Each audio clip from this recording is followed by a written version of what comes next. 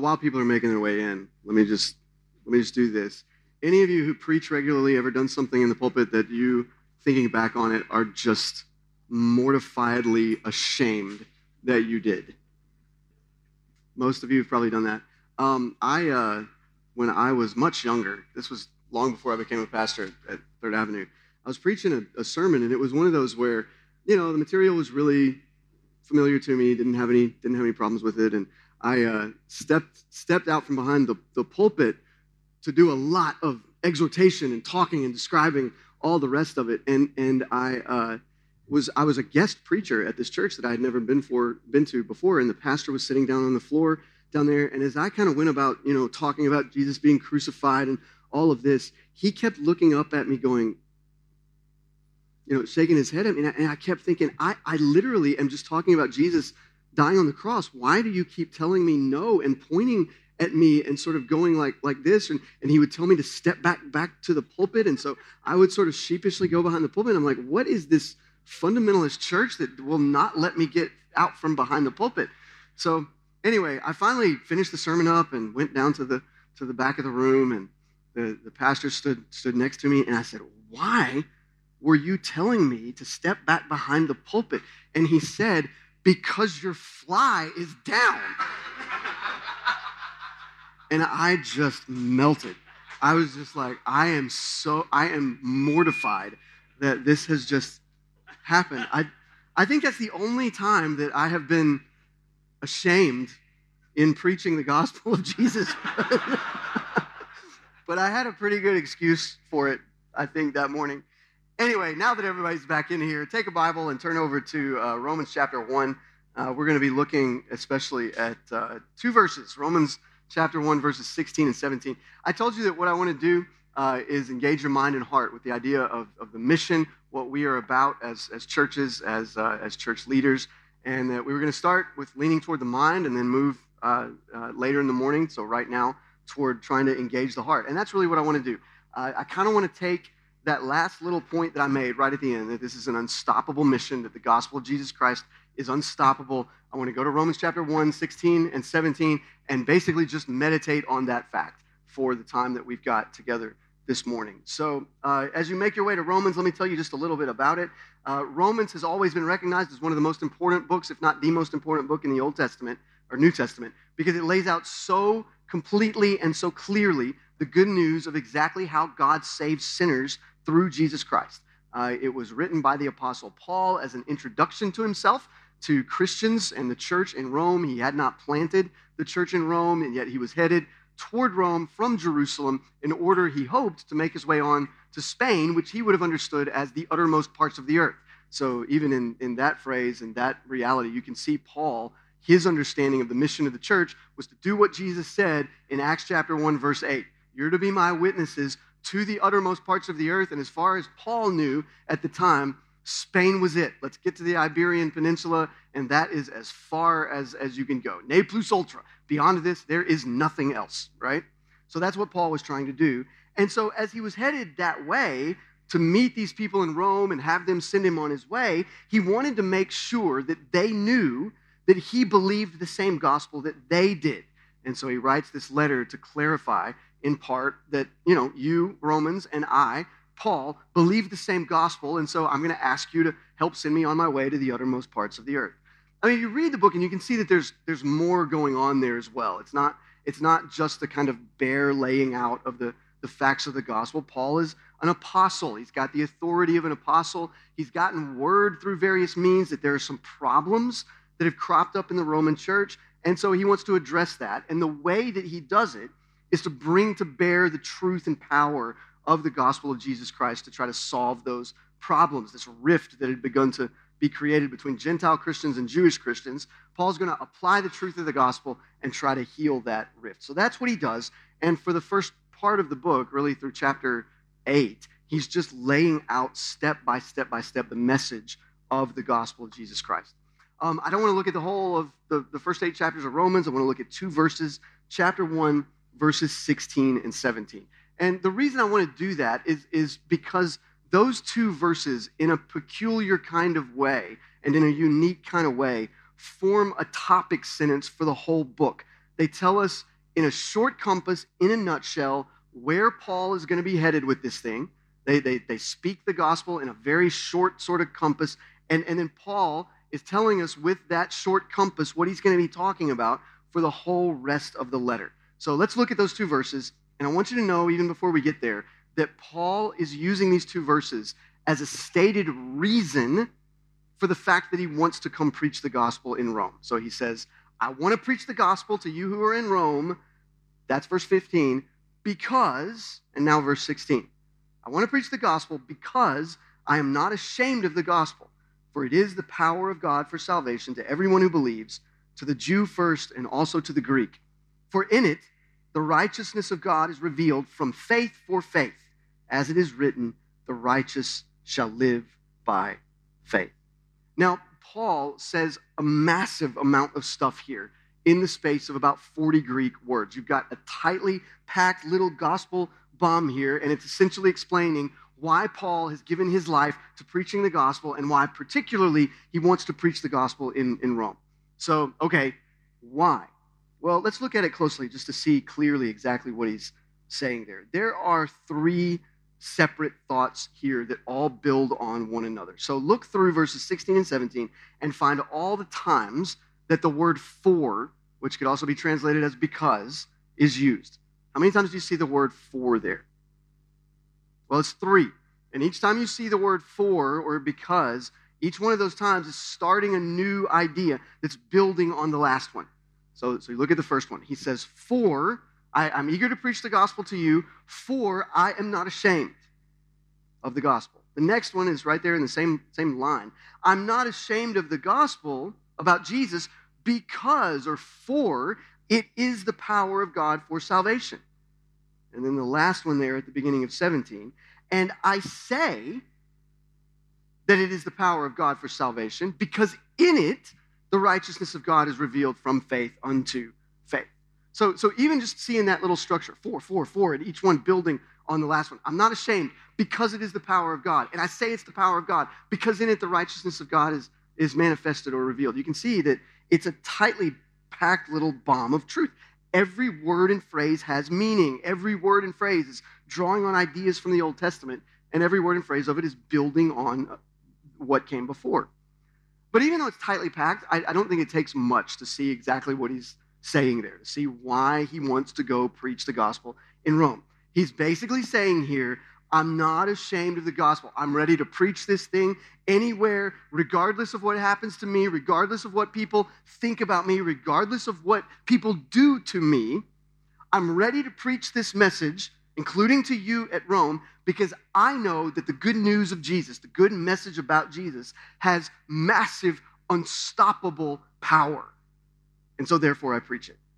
So that's the main idea. That's the challenge I think that Paul would give to us as church leaders. If you're a guy who stands in the pulpit and preaches every week, this is for you. If you're somebody who doesn't stand in the pulpit every week and preach, but you just live your life out there in the world, this is also for you. We, as Christians, can have unshakable confidence in the gospel of Jesus because it's powered by the God of the universe.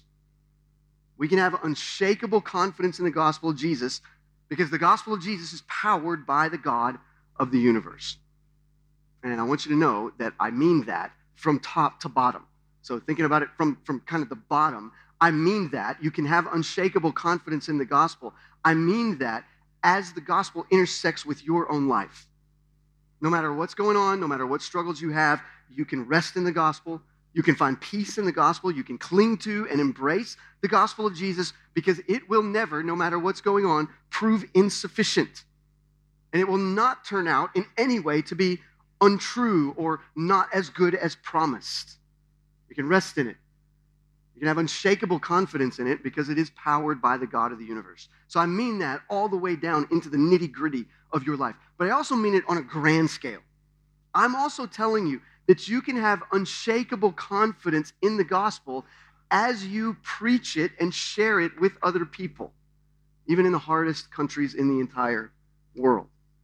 You can have massive freedom, massive joy in knowing that this message of the gospel is different. And this is what I want to try to convince you of today as I talk. This message is different from every other message. Because this is the message that God has determined he is going to use to give people spiritual life. It's imbued with his power. It's imbued with his life-giving authority. And when it's preached and when it lands on fertile soil, it will bring life. It has massive, unstoppable power. 3 reasons we can be unashamed of the gospel, unshakably confident in it. I want to just kind of unpack each one of those 4 statements in Romans 1:16-17. Number 1, we can be unshakably confident in the gospel because it has massive power. Number 2, we can be unshakably confident in it because it offers an awesome gift. Number 3, we can have unshakable confidence in the gospel because its invitation is wide open and universal. Its invitation is wide open and universal. My guess is that no matter what your church is facing, no matter what kind of trials it's facing, no matter how big your church is or how powerful your church may seem to the world, my guess is that you understand, maybe even anew after conversations that we've already had this morning, is that our job as churches is to march forward with the gospel. We want to be churches that are not just on defense for the gospel, but that are on offense against Satan's kingdom. We want to go to people who are currently his captives and tell them that there's freedom in Christ and watch the gospel unlock their chains and for them to march into the light. That's what we want. But before we can march on offense against Satan, that requires us to kind of find our own footing first, doesn't it? I mean, you can't march until you've learned how to walk. But for a lot of people, for a lot of Christians, we never get to the offensive stage. We never get to marching because we never figure out how to kind of stand firm ourselves. We never figure out how to have confidence in the gospel in our own lives, much less tell somebody else how to do that. Well, brothers, my guess is that at least at some point in your life, before you began the ministry that you began, you had your footing in the gospel. And the reason, in part, that you agreed to go into that ministry was because you realized this is something I can stand on. I can go on offense against Satan from this ground.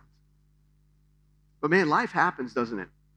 Life happens and time passes and the years go by and COVID hits and your church gets rocked by some division or whatever it is. And sometimes subtly and sometimes more cataclysmically, you can lose your footing in that confidence. Well, my hope is that today, even by looking at this passage, you'll find a little bit of that footing again.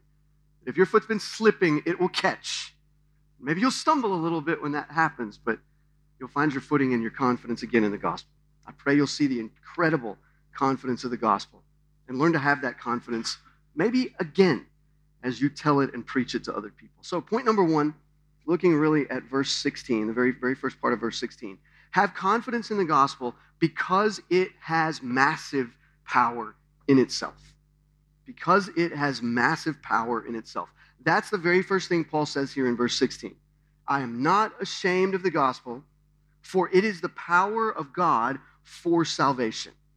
Okay, now, so far in this book, from Romans chapter 1, verse 1, all the way down through verse 16, Paul hasn't really yet explained what this gospel or this good news is. He sketched it out a little bit in the intro. He's given us a few facts about the gospel in the introduction to the book.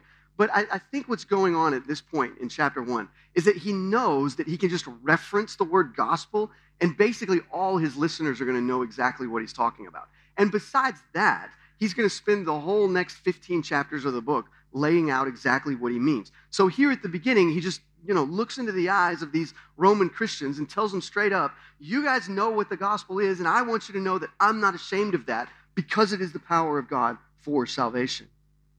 It's an amazing thing for him to say that. I'm not ashamed of the gospel. And notice what he doesn't say there.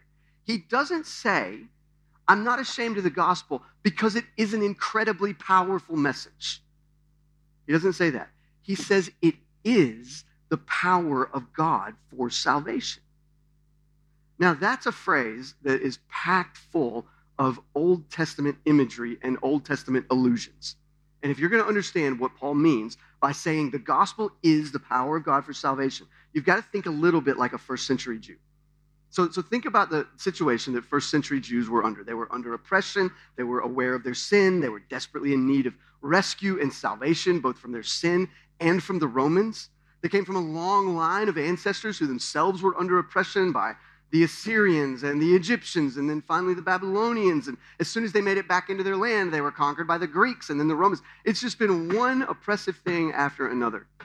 And in the Old Testament, the great hope for the Jews coming out from under that oppression was for God to come back and rescue them. That's what they mean by salvation in the Old Testament. The day when God will split the skies and come back and he will make his righteousness and his justice known in the world. He'll set everything right and he'll gather all of his people back to Jerusalem. That's what they meant when they talked about the salvation of God. And one of the ways that they would talk about that was that the day of salvation was also the day of the revealing of God's power.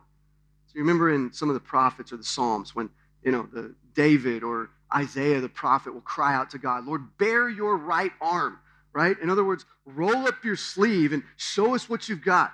Drop the hammer on the world in all of its oppression and injustice. Reveal your power to the world and therefore bring salvation.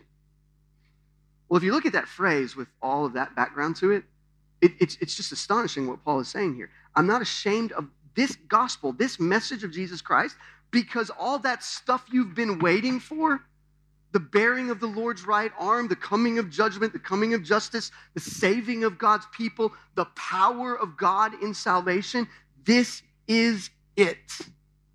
I'm not ashamed of the gospel because this message is what the Old Testament has been talking about from the very beginning. It's incredible, isn't it? That Paul is pulling the day of the Lord forward and saying, in this message, you see everything the Old Testament promised, or the beginning of it, at any rate. See, it's not just a powerful message. There are lots of powerful messages out there, right? I mean, advertising agencies make a living by trying to come up with powerful messages. We had just a few weeks ago, we had the Super Bowl in America, and one of the great spectator sports of the Super Bowl is not the game itself, but the commercials that are going to be played during the game. And companies spend millions of dollars trying to catch attention from people watching the game, and every once in a while, they'll come up with something that Twitter will set on fire about with, wow, that was such a powerful message that was communicated in that commercial. That is not what Paul is saying about the gospel. He's not saying that it's a powerful message in the same way that Coca-Cola managed to pull off a powerful message in the Super Bowl. One that inspires and one that causes you to reflect and think and maybe even puts a tear in your eye. That's not what he's saying. It's not just a powerful message. What he's saying is that the message of the gospel is backed, it's powered, it's electrified by God himself. And there's no other message in the universe like that. Now, if that's true, then what that means is that if this message is powered by God himself, if God is determined in his sovereignty, this is how I'm going to save people, well, that means that when it goes out with a power that's unique from any other message that's ever preached. It goes out with power by its very proclamation to raise the dead, with power to change the heart. It's that message and that message alone that the Holy Spirit has determined that he's going to use to bring people to spiritual life. If you turn over to 1 Corinthians, you can see that this is how Paul talks about the message of the gospel. You can flip over, but I'm going to read it to you. Verse 18, chapter 1, verse 18. He says, the word of the cross is folly or foolishness to those who are perishing, but to us who are being saved, it is the power of God. Or look at 23. We preach Christ crucified, a stumbling block to Jews and foolishness to Gentiles, but to those who are called, both Jews and Greeks, Christ, this message of ours is Christ, the power of God and the wisdom of God. 26. Consider your calling, brothers. Not many of you were wise according to worldly standards. Not many were powerful. Not many were of noble birth, but God chose what's foolish in the world to shame the wise. He chose what's weak in the world to shame the strong. God chose what is low and despised in the world, even things that are not, to bring to nothing things that are, so that no human being might boast in the presence of God. You, he said, as Corinthians, were changed when the gospel was preached to you. You were brought from death to life. So here's what I want you to see from this. When you stand in the pulpit and preach the gospel to people who have never heard it, when you stand in the pulpit and preach the gospel even to people who have heard it 1,000 times, you never know but that this might be the moment when that seed hits some fertile soil and the Holy Spirit electrifies it and brings that person to life. The message of the gospel causes that to happen.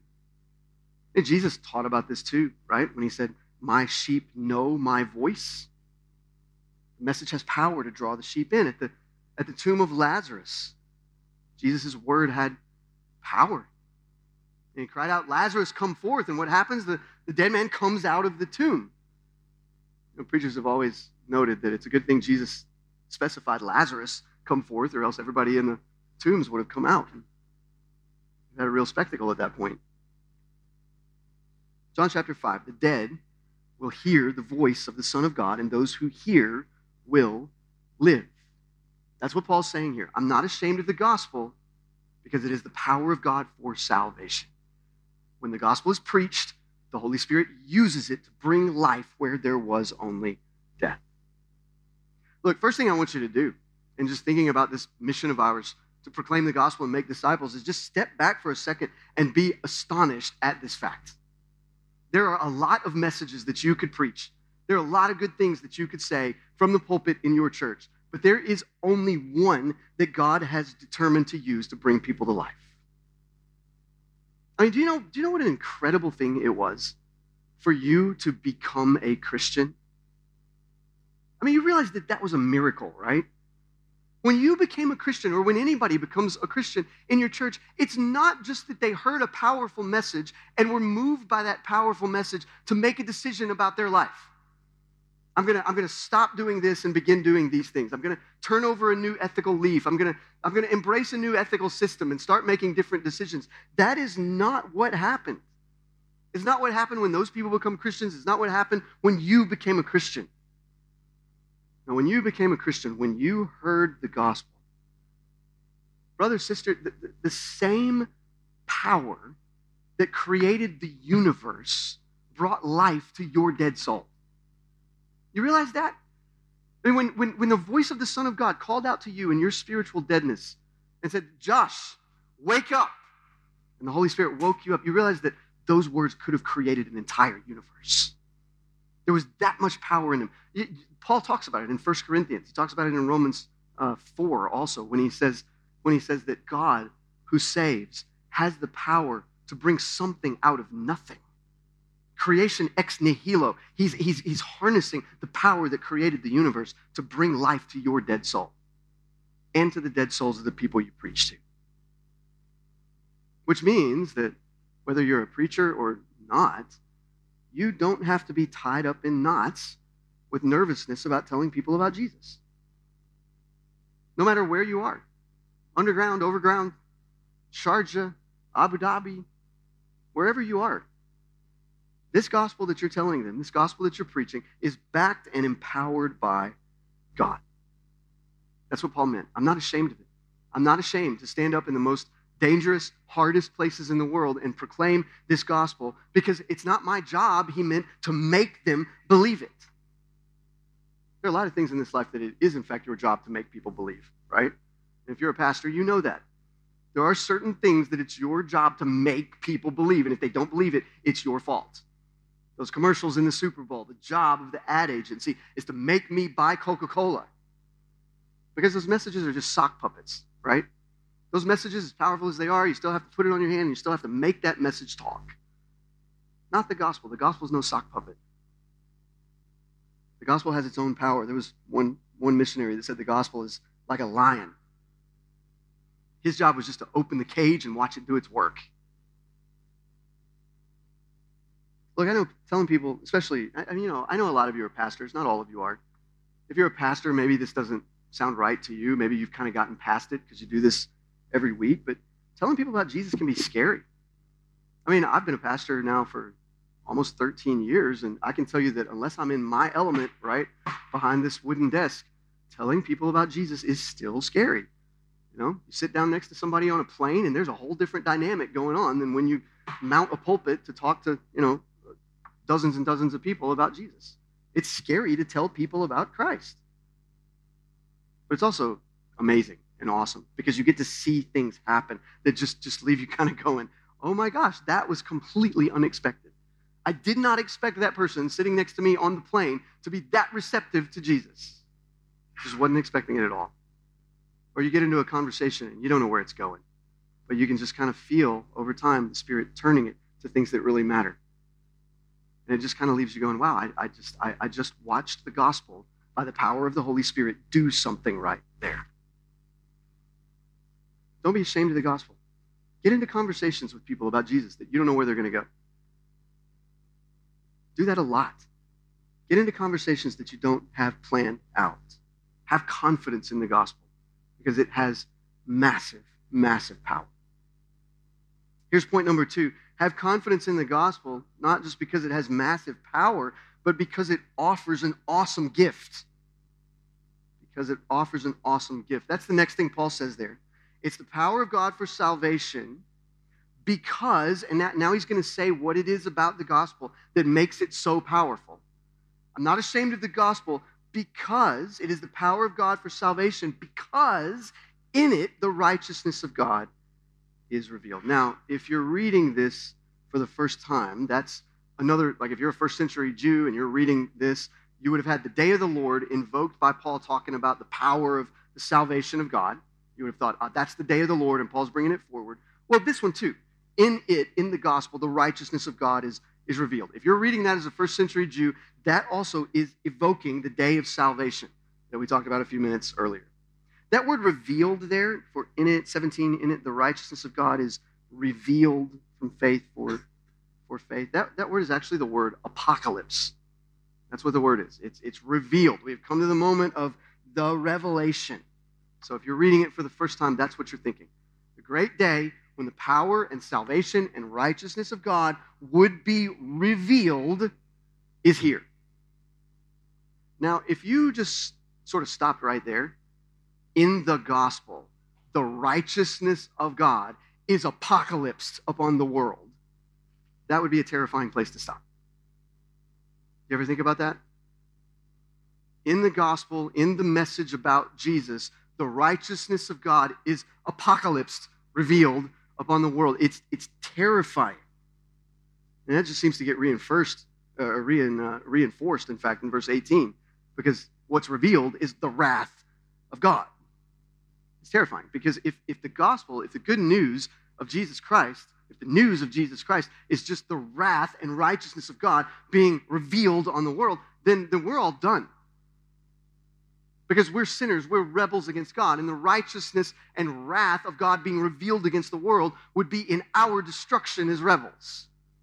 It's terrifying. But thankfully it doesn't stop there. Paul goes on. There's a clue that something else is happening here, and it's in that phrase, from faith to faith, or from faith for faith. Your Bibles are going to translate that in all kinds of different ways. What does that mean exactly?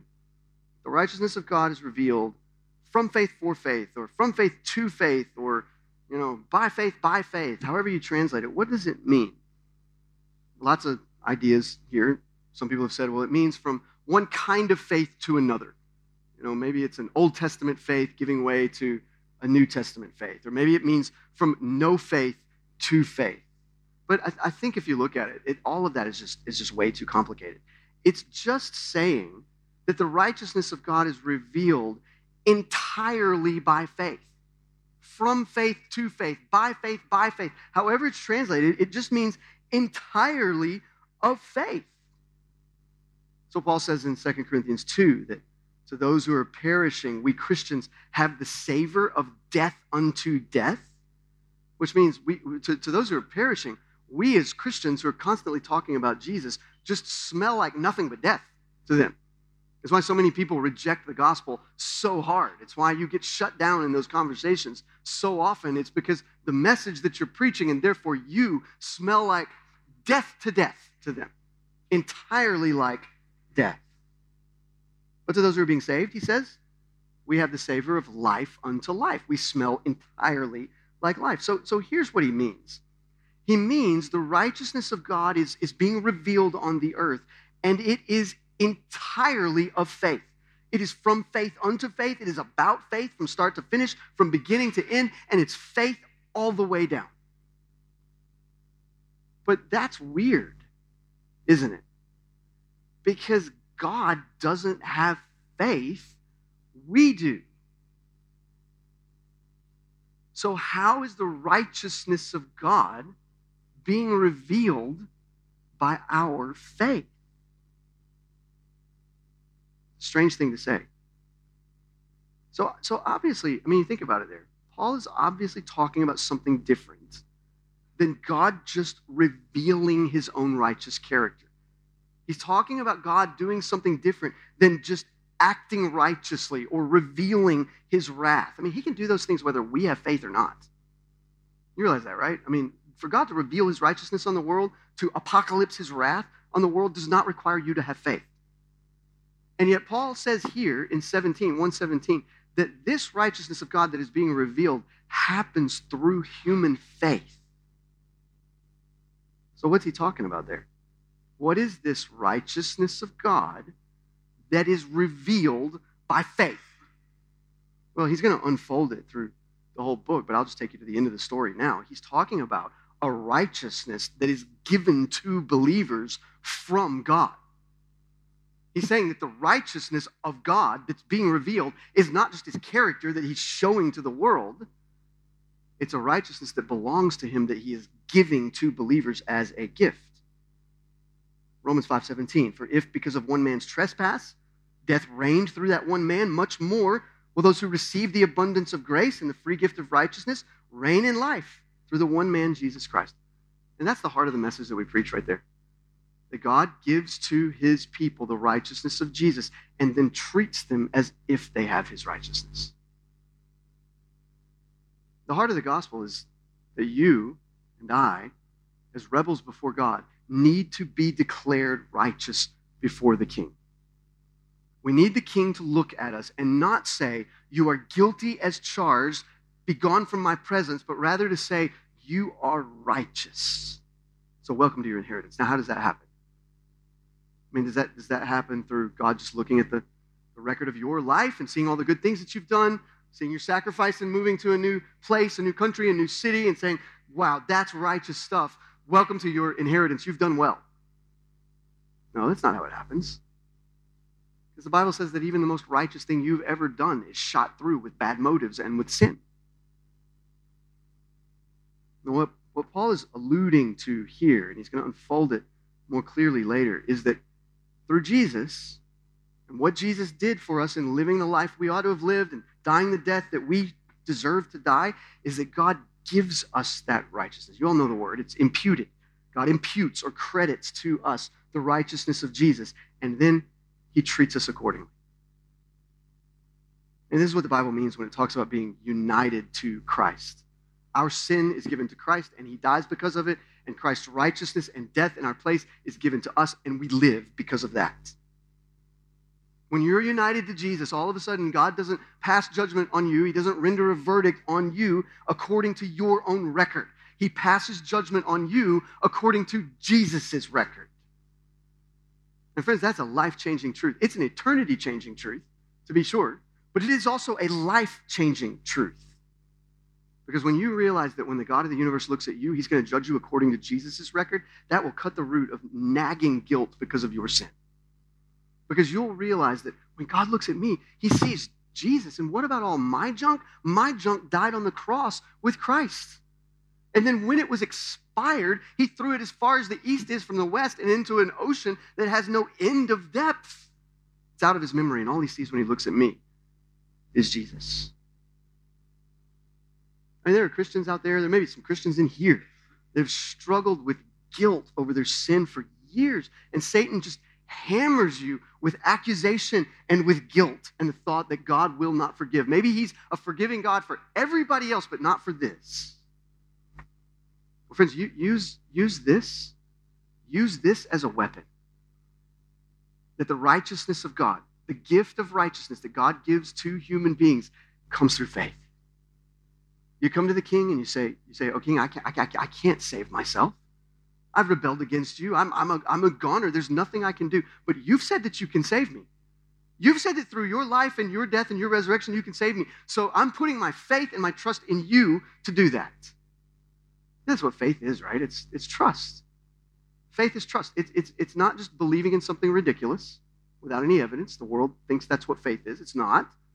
Faith is a rock-solid biblical word that means to size something up and determine if you think it's worthy of trust, and then to trust it. To size it up, determine if you think it's reliable, and then rely on it. Right? I mean, you could look at this pulpit and say, okay, this thing looks pretty solid. It's not going anywhere. So it seems pretty reliable, right? So I can rely on it. I can lean on it, right? Whereas that camera stand, I would never try to lean on that because it doesn't look reliable. Like if I tried to lean on that, it would just collapse and it would be embarrassing for everybody, right? It would also break the camera. When you have faith in Jesus, or when you call people to have faith in Jesus, you're not calling them to believe in him without any evidence. You're calling them to size Jesus up, to make a determination about whether they think he really is who he says he is, and whether he can really do what he says he can do. And when they've come to the conclusion that, yes, I do believe that, to say, Jesus, I'm relying on you to save me because I've got no other shot apart from you. Friend, when guilt attacks, when Satan makes accusations, use this as a weapon. Don't try to argue with him. Don't try to tell him that you're not really as guilty as he's saying that you are. Don't try to tell your conscience that you're not as guilty as it's saying that you are. Don't try to explain to your conscience all the mitigating circumstances. Don't try to weigh up the scales with enough good things to outweigh the bad. Just say to Satan or your conscience or whoever else, you're right. Everything you're saying is right. And yet Jesus has died for me already. Friend, your access to God is cemented open.